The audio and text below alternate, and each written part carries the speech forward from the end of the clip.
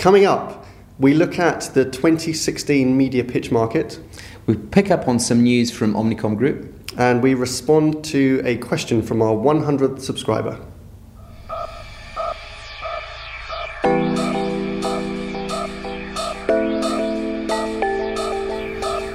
Hello and welcome to IDCom's Media Snack, episode 11. So this week we are going to look ahead at what might be a very busy 2016 for media pitches. That's right. We're going to pick up on some announcements made by Omnicom Group. And finally, thanks to our appeal, we've hit 100 subscribers. And so therefore we're responding to a question from our 100th subscriber. All coming up on IDCom's Media Snack in just the time it takes to eat a sandwich. Okay, so first up, we've spoken a lot about how 2015 was an unprecedented year in terms of the volume and quantity of media pitches. Yeah. But then we were thinking, actually in February last year, none of these had been announced. And we were actually anticipating it might be quite a quiet year. It was really quiet, that's right. Yeah, and so a year on, we're just thinking, and lots of people are discussing, what it's going to be like this year, because the volume of the stuff that was going on last year, is that going to be reflected and repeated this year? And then the more we thought about it, we saw a great quote, didn't we, from Charles Courtier? Charles Courtier, so Chief Executive of MEC, was in the trade press talking about this year's prediction in terms of the amount of reviews that would go to market. Yep. And he said that he didn't think that Mediapalooza was unique last year, and that was going to be the norm. Yeah. So perhaps it wouldn't be the big, significant, high-profile brands that we saw in 2015, but the amount of brands that do go to review may cumulatively have the same sort of power in terms of the marketplace. And he specifically said this is the new normal, that this will continue, and that agencies should be bracing themselves for another busy year. Yeah, if not busier actually, because perhaps the amount of reviews, the amount of advertisers that go to review may be larger. Yeah. And so what are our thoughts then going into this year? Well, I mean, we've made this prediction before. We think that there will be a second level, a second tier of advertisers that will go to review on the back of all of the value that perhaps was generated from the market leaders that went to review last year. Yeah. So we think that there is going to be a significant number of reviews this year, and most of those will already know. So similar to last year when February, the first quarter, was very, very quiet, and suddenly then it became crazy quarter two and quarter three. Yeah. We think the same thing is happening. So we phrased it fatal February. This is the time when a lot of advertisers are busily meeting intermediaries or discussing with themselves the plans for going to review this year. And most brands, in our experience, because we get very busy at this time of year. We do. Most brands, I guess, have already got an idea. If they're planning a review, if they've got an idea that they might actually pitch their media in 2016, they've pretty much decided to do that to an extent already. And so now it's a little bit cloak and dagger, isn't it? Because it's all very sensitive. We end up having lots of conversations in coffee shops and kind of off-premise. As people try to scope out the opportunity and define the parameters of a review that they might announce in April, May, June, or something like that. So there will be, media pitching is very cyclical. Most go to market in Q2 and Q3, so that they are concluded, in time either for the end of the summer or the end of the year.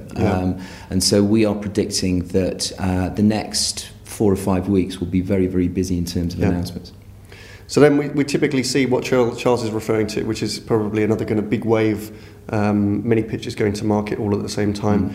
That creates another busy pitch market.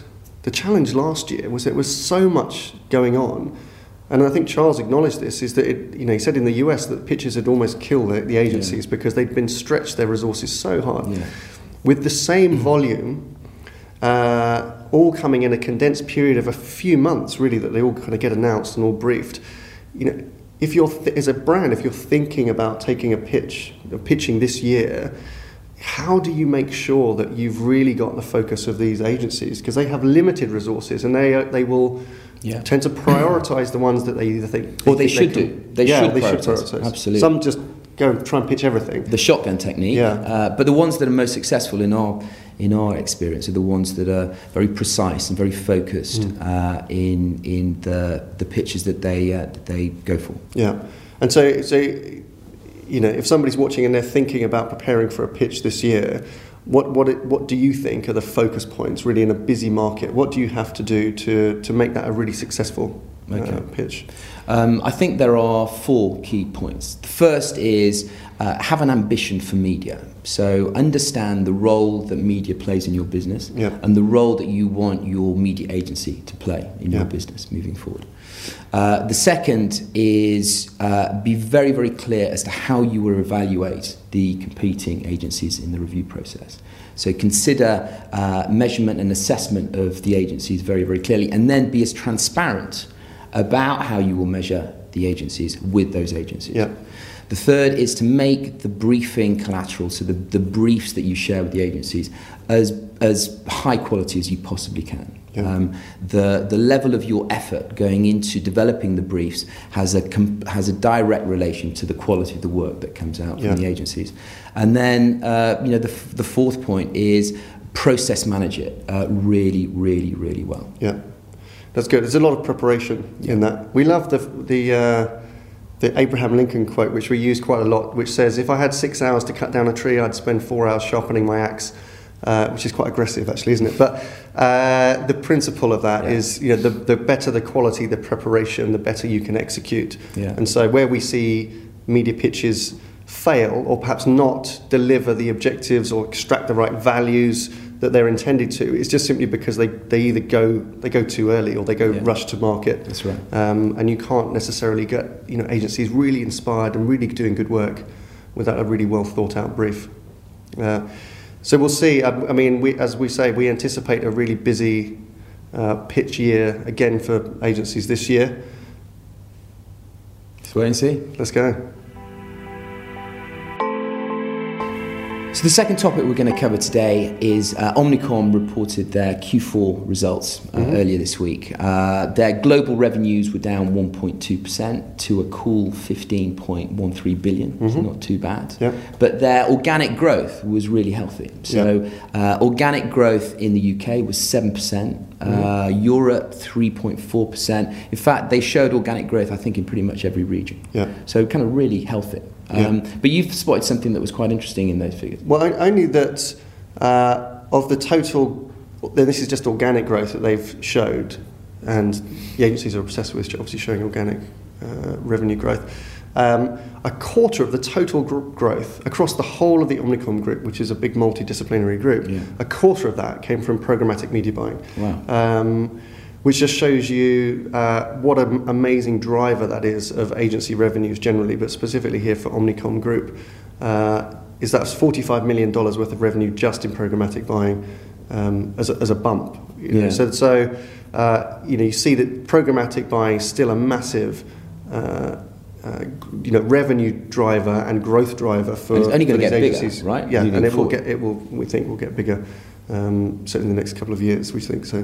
But what I also found particularly interesting about John Wren's discussion with the City was that he announced the launch of Omnicom's third global media network. Yeah. So to couple with the two that they already have, OMD and PhD, they are going to market with a third global network. Yeah. And that was prompted by the P&G win in the US, but he's saying now it's a global proposition. It will be a global proposition in the next couple of weeks. Yeah. So they've obviously got the infrastructure and the organisational piece together, allowing them swiftly to globalise what up until relatively recently was just a US-based operation, there to house the brilliant win that they achieved with P&G last year. Yeah.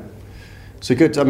More change, shifting sands within agencies, new networks being created, groups restructuring. It just shows how adaptable and flexible actually these agency groups are. And how they never sit still. And how dynamic the industry is at the moment. It's just brilliant. It's good fun. Okay, last up this week, If you remember, last week we made a very heartfelt appeal to our viewers to help us smash through the 100 subscriber mark. Good news is that we punched massively through that. I think we're at 104 now. We promised that the 100th subscriber would get to ask a question and then we would respond. So it gives us great pleasure to announce that the 100th subscriber was the fantastic Simon Peel at Adidas. Thank you, Simon. And he sent us the following question. With a greater focus on transparency and performance applied to agencies and agencies potentially responding, do you think clients' insourcing becomes as efficient and effective as it was a few years ago? That's a great question, so thank you, Simon. But the thorny issue of transparency and the focus behind it, I think, is absolutely brilliant. Yeah. It's actually the in-house marketing teams and procurement teams from the advertiser side that have done such a brilliant job, I think, of bringing the transparency issue to the forefront, yeah, and have made it such an important and critical issue that everybody's kind of talking about. Even in my Nike days, there was a groundswell of concern around transparency, but that has just accelerated to the point now where it has been brought to a head. And I think that the battle is only half won. So continued pressure from in-house marketing teams, in-house advertiser teams to drive greater transparency is the only way that we're going to move it forward. Yeah. And then as with that pressure, as agencies become more accountable, and then marketers, perhaps like Simon and others, can have more control and have more confidence in those areas, then hopefully that then frees them up to not to stop obsessing or to stop to have to keep obsessing about areas like transparency and the compliance and the audit side of media, which dominates the debate and the conversation at the moment, and focus more on being a good partner to the brands. Absolutely. And driving brand growth and creating great brands, doing great work, driving growth for their businesses. And that's how they can be more valuable. In-house resource can be more valuable by supporting marketing in that way. Well, the only way that in-house media teams can be a real strategic thought leader within their own organisations and use media as a real lever for growth is if they move beyond this whole murky discussion on transparency and frankly do what their companies want them to do from a media perspective. Yeah. So great question. Thank you, Simon. Thank you, if Simon. anyone else has got questions that you'd like us to address on future Media Snacks, please leave a little comment. Okay, that's it for this week. Bye for now. Have a good weekend.